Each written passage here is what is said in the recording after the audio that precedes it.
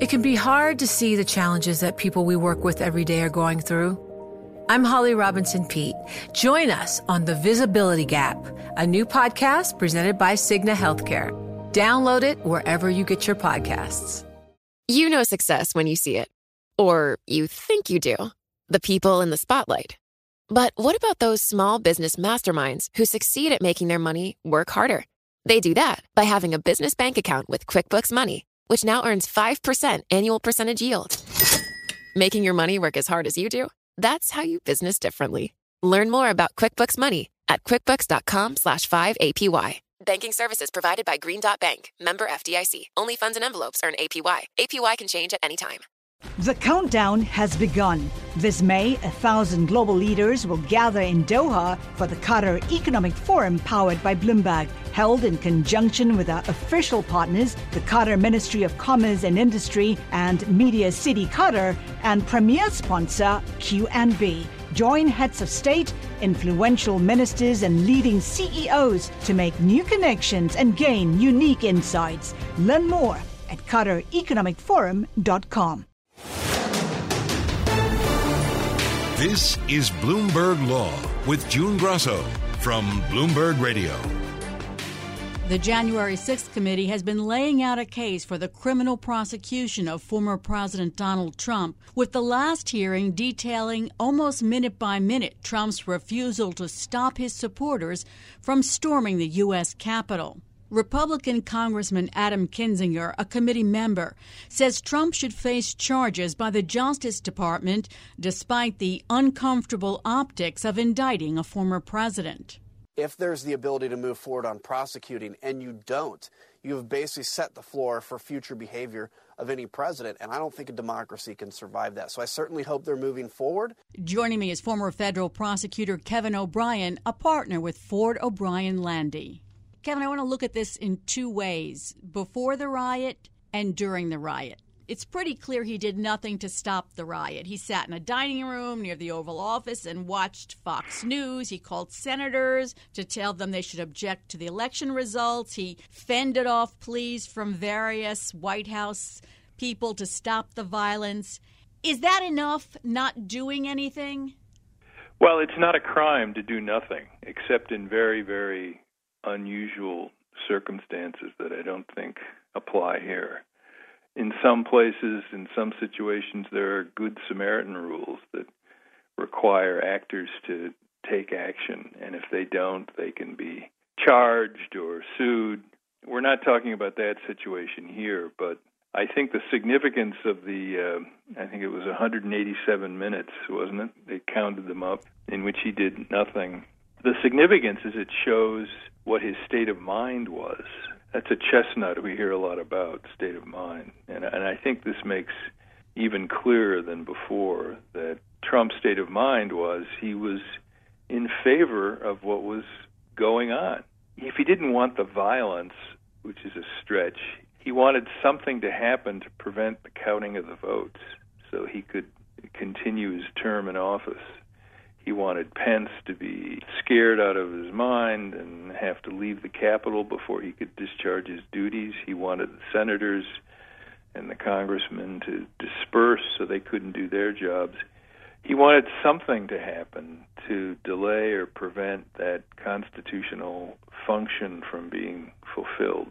And the 187 minutes kind of goes to that issue. And 187 minutes is a long time when you're watching the proceedings on television. It's pretty eloquent testimony. And I think that's the legal significance and probably also the moral and general significance. Representative Adam Kinzinger said the panel has proven a criminal case against Trump. But it seems to me that the evidence is less clear about whether he incited the attack on the Capitol. I mean, there are the tweets and the speech, but he also called for calm at different points. It doesn't seem very strong to me. I think there's some softness there. I agree. I think this would be a difficult aspect in any criminal case. I mean, keep in mind that the evidence gets pared down. A lot of the stuff we hear and read about probably isn't admissible. You know, for example, one of the commentator's favorite examples is all the demonstrators and rioters who said, we went in because Trump told us to and wanted us to go in.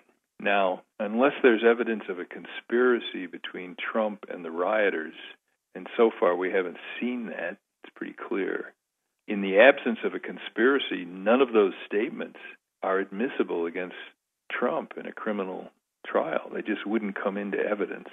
So just taking that one example, you can see that the way a trial would proceed under the rules of criminal procedure in federal or even state court, because there's the Georgia case going on, which is in state court.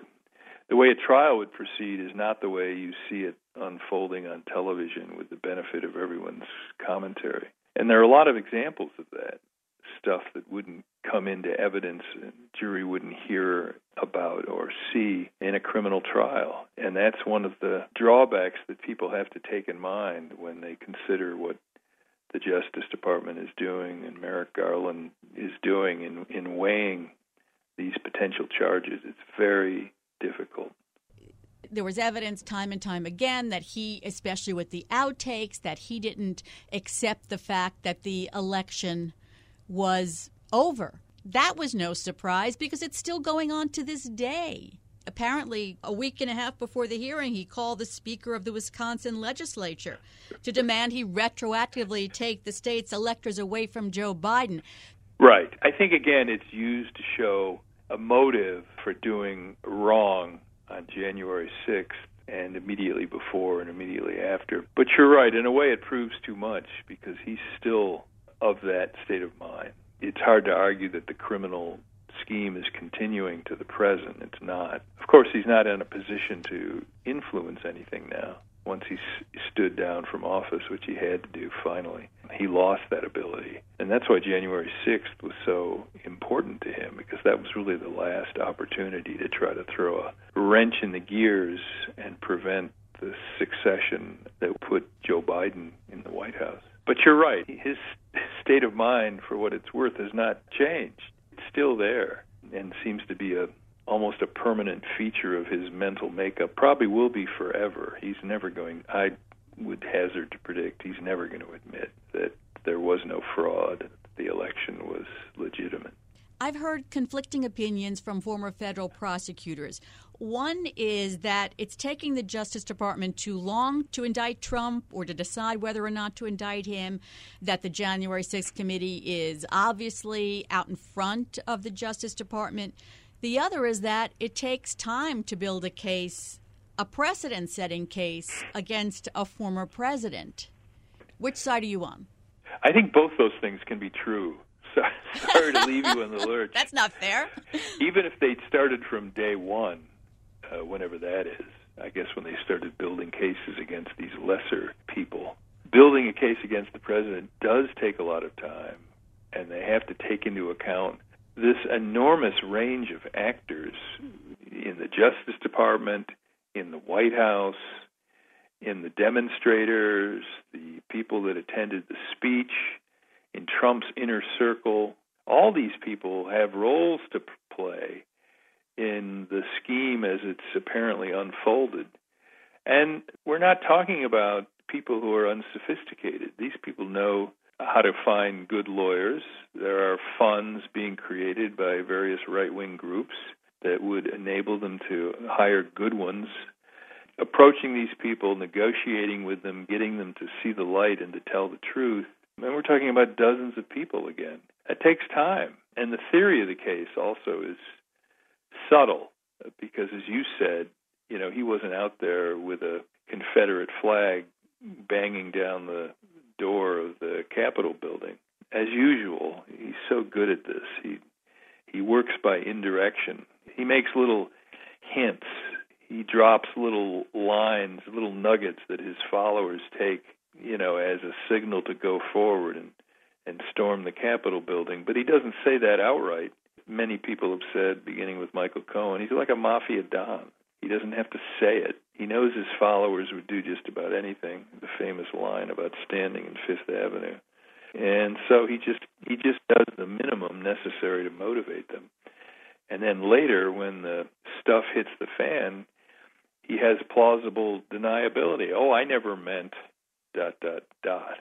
And that's what he's doing now. So to take into account all these subtleties, and there are, as we've been discussing, weaknesses in the case that need to be addressed, if not overcome. There is no core conspiracy involving the riot itself, as far as I can see. He clearly fomented it. He clearly wanted it to happen. But there's no evidence that he conspired with any of the planners or leaders of the riot to go into the Capitol building that day. Of course, you can argue he didn't have to. He had other means at his disposal, and that's where the subtlety of the guy comes into play. Makes it very difficult. People keep pointing to conspiracy to obstruct an official proceeding as being the easiest to charge or the most likely. You think there isn't any evidence of conspiracy? No, I think there is. I think, you define what conspiracy you're talking about. I think it's pretty clear there was a conspiracy within the White House with Eastman and all these so-called legal intellectuals that he surrounded himself with. Clark in the Justice Department. All these people came up with these crazy theories that are blatantly illegal and unconstitutional to satisfy and serve him. And then they tried to enact them. That's a conspiracy. That was a plan that was hatched and steps were taken towards it. And that's the definition of a conspiracy. Conspiracy doesn't have to succeed legally to be charged with conspiracy. You just have to agree to an unlawful end and then take some steps towards that end. But that's not the conspiracy that excites people. I mean, it's a conspiracy on paper. It may technically be a crime, and as I think I've said before, it's not one that has a great deal of jury appeal because it's a bunch of half-cocked intellectuals sitting around, gee, what can we do to keep this guy in power? Not that exciting. It may be a crime, technically.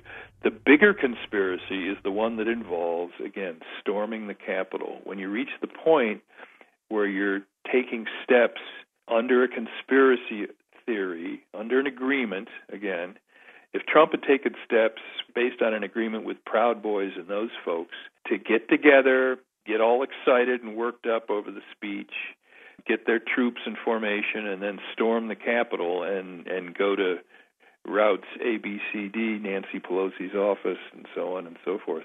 Now, that's a conspiracy worth getting excited about. Also patently illegal, and more importantly, is dangerous to the country and the Constitution. A very, very serious crime. That would be a great centerpiece for a criminal case. But unfortunately, again, there is no evidence so far that Trump ever agreed with the leaders of Proud Boys or Roger Stone or any of those intermediaries he had working for him. Never agreed with any of those folks to do that. Again, he stood back. He made oblique references. He incited them with phrases. It's going to be wild, stand back and stand by. Those are signals to the cognoscenti in these groups, which are hanging on his every word. But there's no agreement based on those kinds of statements that you could prove to actually lead an insurrection and take over the Capitol building. So the way I would summarize it, there is a legal case which is rather dry and rather, I wouldn't say it's not worthy of consideration because it plainly contemplates illegal action. But it was an idea that was, tried on for size and ultimately not carried out.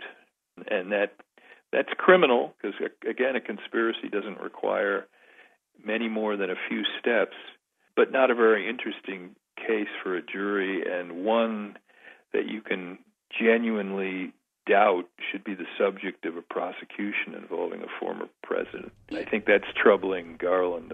On the other hand, you've got this outrageous riot which caused loss of life and very nearly shut down the government and overthrew our constitutional processes. But there you don't have a link to Trump. You don't have Trump as a member of that conspiracy. It involves other people so far. So, pick your poison. So I think these are the kinds of questions that may be troubling the Attorney General. He's got a lot on his plate. And these are very, very difficult questions. Do you think that in order to pursue a case, in order to prosecute, the AG would want a witness from the inner circle to flip a witness from the inner circle? And then the question is there attorney-client privilege? Is there executive privilege? No, I don't think any of those privilege claims hold water. And right now, these claims have some traction because the January 6th committee really doesn't have the power to force people to testify in the face of an assertion of privilege. They do, but it takes forever, and their time is limited. They've got to move forward, have these hearings, write a report. They don't have time to dawdle with these individual assertions of privilege. The Justice Department, though, could. There's something called the crime fraud exception, which states, and it's well established, that even attorney-client communications in furtherance of a crime or a fraud are not protected because essentially you're trying to cloak criminal statements and criminal conversations in furtherance of a crime, and that shouldn't be allowed. But that requires a showing. You have to go into court, someone asserts the privilege, you move to compel compliance with the subpoena, and you try to tell the judge the reason why the subpoena should be enforced, notwithstanding the claims of privilege, is we believe these communications were in furtherance of a crime. See the following. You've got to cite transcripts and documents. You have to have evidence. And they have the manpower and the expertise and the powers under the law to enforce decisions of that kind. So far, by the way, I'm not aware of any case in which they've done that, which sort of tells you that they're probably not as far along as one would like. I mean, these are again high-level decisions. They require a good deal of legal sophistication. You've got to pick your battles carefully.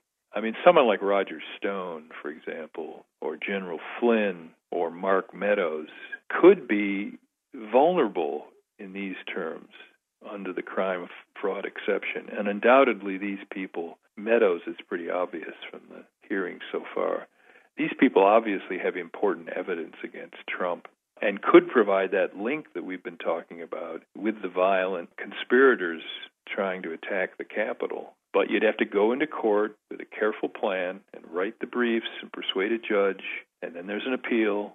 You get the idea. So far, that work hasn't been done, and that's a little troubling to people who think the Justice Department should be on the verge of indicting after all this period of time. It doesn't look that way, but it would have to be done to have the kind of case that you're talking about, June, where you have inside testimony linking the president to some of these outrageous actions at the Capitol that day.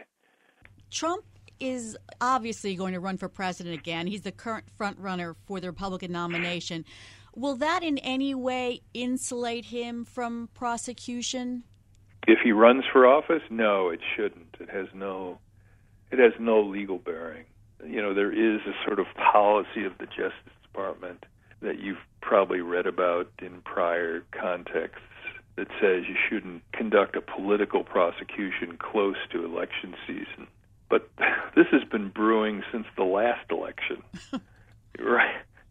It's time to bring this to a head. Those policies are really just rules of thumb. They're for internal guidance. They don't have the force of law. Someone, Mark Meadows, for example, couldn't go to court and say, hey, you can't indict me because it's too close to an election season. It's not how it works. It's just a policy meant to guide practice within the Justice Department. And in certain cases, that policy can be overturned or not followed. And that would probably be the case here. No, there's no legal impediment at all to proceeding with a case against a former and would-be president of the United States. Thanks so much for being on the show, Kevin. That's former federal prosecutor Kevin O'Brien, a partner with Ford O'Brien Landy. You know success when you see it. Or you think you do. The people in the spotlight. Athletes, actors, artists. But what about the people behind the scenes? You know, the ones who make it all happen. The lighting engineers, the sideline photographers, the caterers. They're small business masterminds. And if there's one thing they have in common, it's making their money work harder. That's why they have a business bank account with QuickBooks Money, where they are now earning a generous 5% annual percentage yield. Yes, 5% APY. Making your money work as hard as you do? That's how you business differently. Learn more about QuickBooks Money at quickbooks.com/5APY. Banking services provided by Green Dot Bank, member FDIC. Only funds and envelopes earn APY. APY can change at any time. It can be hard to see the challenges that people we work with every day are going through. I'm Holly Robinson Peete. Join us on The Visibility Gap, a new podcast presented by Cigna Healthcare. Download it wherever you get your podcasts. Success is more than the final destination. It's a path you take one step at a time. It's discipline, it's teamwork, and it's the drive and passion inside of us that comes before all recognition. It's what Stifel's been doing for over 130 years. Quietly, yet strategically, Stifel's become one of the fastest growing wealth management and investment banking firms in the country. Our financial advisors go beyond traditional wealth management to provide clients with direct access to one of the industry's largest equity research franchises and a leading middle market investment bank, because success is the drive it takes to keep climbing, the passion to keep investing, the best of each of us made better by the best in all of us. And that is where success meets success. Start your journey at Stifel.com. That's STIFEL.com. Stifel Nicholas and Company Incorporated, member SIPC and NYSE. Immigrants are increasingly turning to the courts for solutions because of protracted wait times for benefits like work permits and travel authorization. The number of immigration-related lawsuits over administrative delays filed as writs of mandamus has spiked in the past 2 years. Plaintiffs are projected to file more than 6,200 such cases by the end of this year, according to the Transactional Records Access Clearinghouse. Joining me is immigration law expert Leon Fresco, a partner at Holland & Knight. Leon, what are some of the complaints being raised in these lawsuits? The lawsuits that are being filed are based on a number of factors. Yes, they are being filed mostly because of delays in the agency and mostly because of the delays in the issuance of green card applications. But really, they're being filed because there's delays all over the system. There's delays in the issuances of work permits. There's delays in the issuances of travel permits. There's delays in the issuances of motions to reopen. There's delays in the issuances of green cards. There's delays in the issuances of visas abroad by the State Department. And so all of this is leading to a record amount of litigation. Plus, there's also people suing for review of denials of cases because the adjudicatory framework is still pretty much the one put in place by the Trump administration, where the scrutiny being requested in any given case is much, much higher than it had previously been under the Obama administration. That scrutiny hasn't changed under the Biden administration, and so there are still many cases that are being denied that shouldn't have been denied. And so all of that is leading to this record number of litigation that you're seeing in the federal courts. I don't ever remember a time when people weren't complaining about the delays in processing, immigration-related requests. Is this much worse than it was? And if so, why? I would say that the answer to that question is yes, it is materially worse than it was. And it's basically a case of you don't know what you have until you don't have it. So people, it is correct, June, to say, have always complained that the immigration system is too slow. But they were complaining back then on a state of affairs where for a work permit it took 3 months and for a green card it took a year. Now we have for a work permit it takes 9 months and for a green card it takes up to 3 years. And so because of that delay, that is materially worse. And the problem is we're now a year and a half into the Biden administration. So it's hard to say, oh, well, we've been dealt this terrible hand. Yes, that may be true, but a year and a half in, at this point, one would have hoped that the delays were starting to peak on a downward scale, and we're not really seeing that. The American Immigration Lawyers Association has encouraged members to bring mandamus actions when their clients encounter excessive delays. Doesn't that cause more delays by having another action and having to have government attorneys fight that?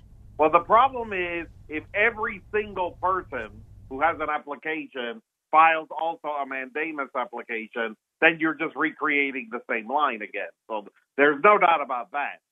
But the idea is that by filing the mandamus litigation, what you're essentially doing is you are saying, hey, remember me, I exist.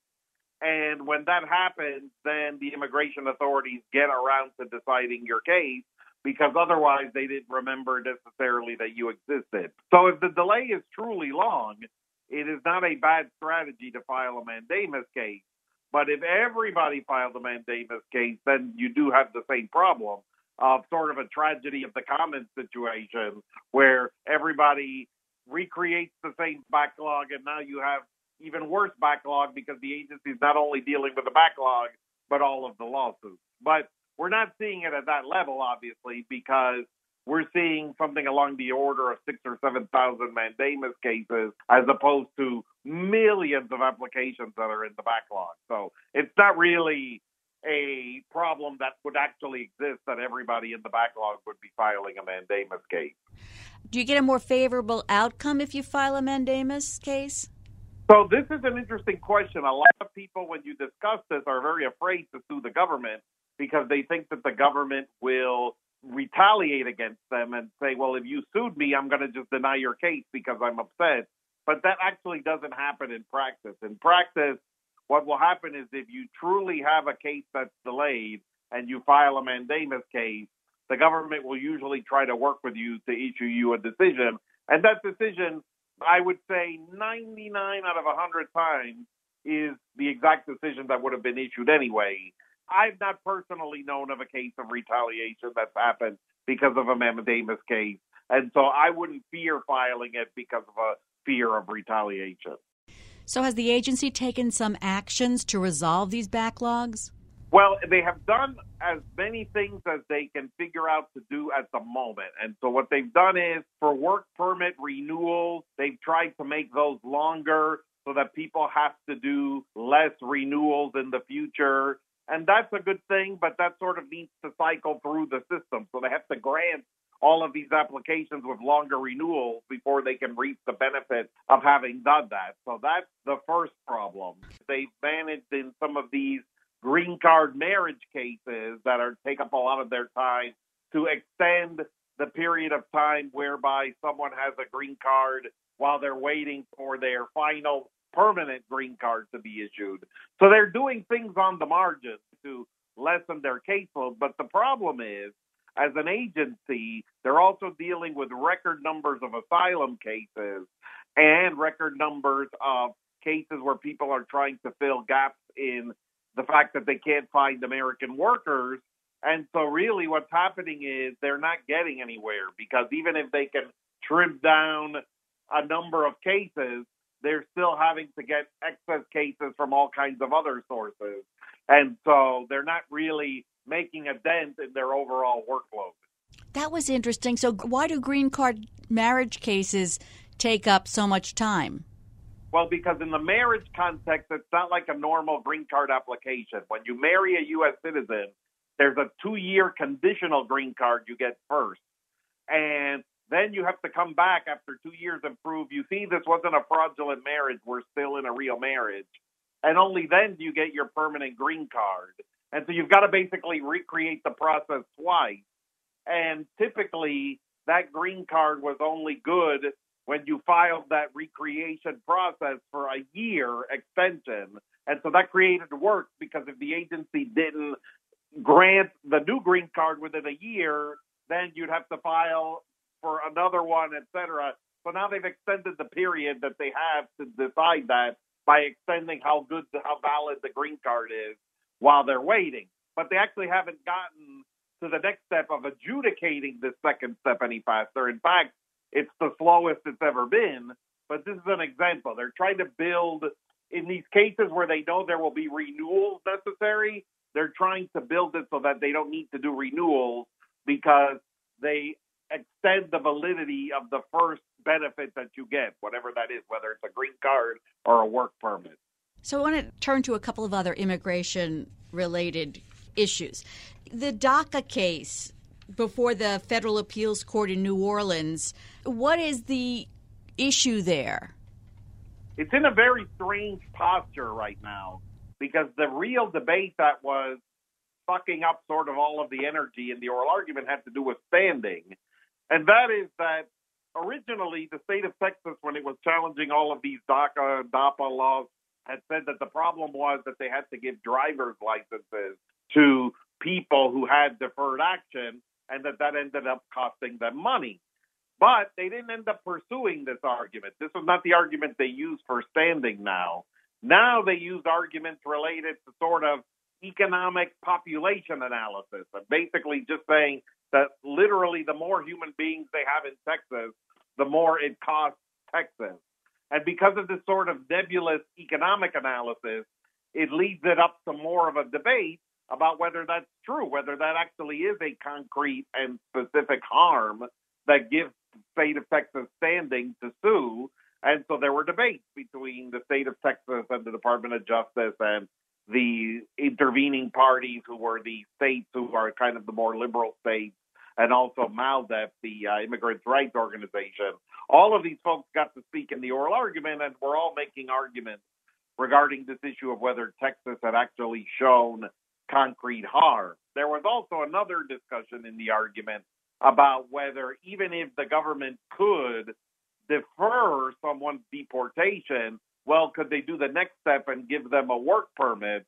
And here the Department of Justice was actually not so strongly willing to defend this second concept that a work permit was permissible to give to people who previously didn't have any immigration status. And so I wonder where that's going to lead in terms of a future argument in the Supreme Court. But for now, what everybody's just looking at is whether the case will be remanded for a trial on the issue of standing, or whether the case will be allowed to proceed to the Supreme Court.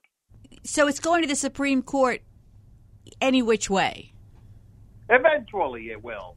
But there may need to be a trial about whether the jury actually thinks the state of Texas is harmed by having sort of an increased population of DACA people in the state. Because one could say, hey, depending on how you do this economic analysis, more people has always led to more GDP. That's just a rule. People equals higher GDP. It may not equal higher per capita GDP, but the question is, okay, so the government's going to get certain revenue increases by having more GDP, but is that going to be offset by certain expenses that they have? And it's unclear whether Texas actually met its burden here. The next immigration issue is in Texas, where there seems to be an escalation with Texas Governor Greg Abbott. He's authorizing state officials and National Guardsmen to arrest migrants who enter the U.S. unlawfully and transport them to federal ports of entry along the border with Mexico. Is he allowed to do that? Well, the first step is, what's he actually doing? So that's the first step that needs to be determined. He's obviously not allowed to take a human body and move it into the country of Mexico. And I don't think the state of Texas is claiming that they're doing that. They're just claiming that they're basically pushing the person back to point A of entry so that it makes them harder for them to get to point B of wherever they were trying to go when they entered into America vis-a-vis point A. So the goal is just to sort of stifle the ability for people to make it to wherever they're trying to make it to sort of add to the cost and inconvenience of doing this so that people might be deterred from coming into the United States. I don't know how effective that's going to be, but then the second issue that gets analyzed is when any government entity, federal, state, or local, is taking custody of a human body against that person's will and doing something to it, whether it's putting it on a bus or whether it's detaining that person or whatever it's doing. The question is, what authority is it acting under in order to do that? And so you'd have to show that the person is breaking some law that's allowing the state of Texas to do this. And I don't know what law the state of Texas is going to say is being broken, especially in cases where the person has already been processed by the Border Patrol, as opposed to a case where maybe Texas caught the person, but they never made it to the attention of the Border Patrol. So along those lines, I don't see how there's a case that Texas can make that they have lawful authority to detain a human being and put them on a bus against their will and take them to a location they don't want to be taken to. I mean, you have to have due process to challenge some detention like that. And so there, I just see that failing for that reason. Would it be the Biden administration who sues them, or would it be, the ACLU or something? It could be anybody. It could be the Biden administration doing it as a matter of preemption, that what Texas is doing is preempted by federal immigration law, or it could be any organization suing on behalf of the people who are the immigrants going through this process, or it could just be a group of immigrants who have had this done to them, potentially suing for injunctive relief or for money damages even, depending on if they were harmed in some way by this detention and relocation down to the port of entry. So U.S. officials on the southern border have processed migrants over 1.5 million times so far this year, and they're on track to surpass the record 1.7 million migrants in 2021. When they say they've processed them, does that mean that they're processed into the country, or, some of them are deported? What does that mean? What that number of 1.7 million is apprehension. What that means is a person has tried to enter the United States in one way or another. Our Border Patrol has encountered that human being, and it's made a decision as to that human being. It doesn't mean that the decision that's been made has been to allow that human being to proceed into the United States. In fact, a large number of these individuals were expelled back into Mexico under Title 42, and then they tried again, and then they were expelled again, and then they tried a third time, and then they were expelled again. So those numbers may not represent, or in fact do not represent, unique numbers. They're not exactly 1.7 million different individuals who have had encounters with the Border Patrol, but it's in fact 1.7 million total encounters, of which some number has been allowed to enter, especially in cases like Venezuelans and Cubans, where Mexico has not accepted those people back into Mexico, and those people can't be deported back into Venezuela or Cuba because those countries are simply not accepting American deportations. And so in a lot of those cases, those individuals have been able to enter the United States, but in a lot of other cases, people have been pushed back into Mexico under Title 42. And Title 42, what's the status of Title 42 right now? I mean, there was an order that the Biden administration had to keep using Title 42. Where does that stand? Right. I mean, that Title 42 case is moving its way very slowly through the courts, and the administration is still using Title 42, but it's basically using it to expel almost exclusively Mexican nationals back into Mexico, which still are the largest percentage, of any specific country. They're not a majority, but they're the largest percentage of any specific country coming in. And then they're expelling about half of the Central American migrants who are being encountered in the border. But if it's people from any country other than Mexico or the Central American countries, we're seeing about 12% of those individuals being expelled under Title 42. Thanks, Leon. That's Leon Fresco of Holland and Knight. I'm June Grosso, and you're listening to Bloomberg. It can be hard to see the challenges that people we work with every day are going through. Invisible struggles like stress and burnout, caregiving for a loved one, or being misunderstood. But insight, awareness, and empathy will help us better see the issues they're dealing with. And that can make us and our companies healthier too. I'm Holly Robinson Peete. Join us on The Visibility Gap, a new podcast presented by Cigna Healthcare. Download it wherever you get your podcasts. Join Bloomberg in San Francisco or virtually on May 7th for The Future Investor, Data-Powered Transformations. This 2024 event series will examine how data is not only playing a pivotal role in investment decisions, but serves as a driving force behind the construction of innovative, investable enterprises. This series is proudly sponsored by Invesco QQQ. Register at BloombergLive.com/futureinvestor/radio.